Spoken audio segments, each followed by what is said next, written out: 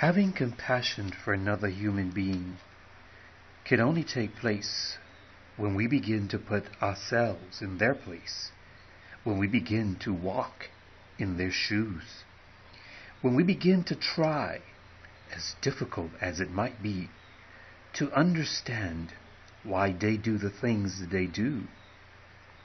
We are to a large extent the product of our environment, and the things that we have experienced in our lives can have an effect on us that sometimes displays itself in negative behaviors. We need to understand that not everyone responds to stimuli in the same way that we do. Be compassionate. Feel your brother's pain.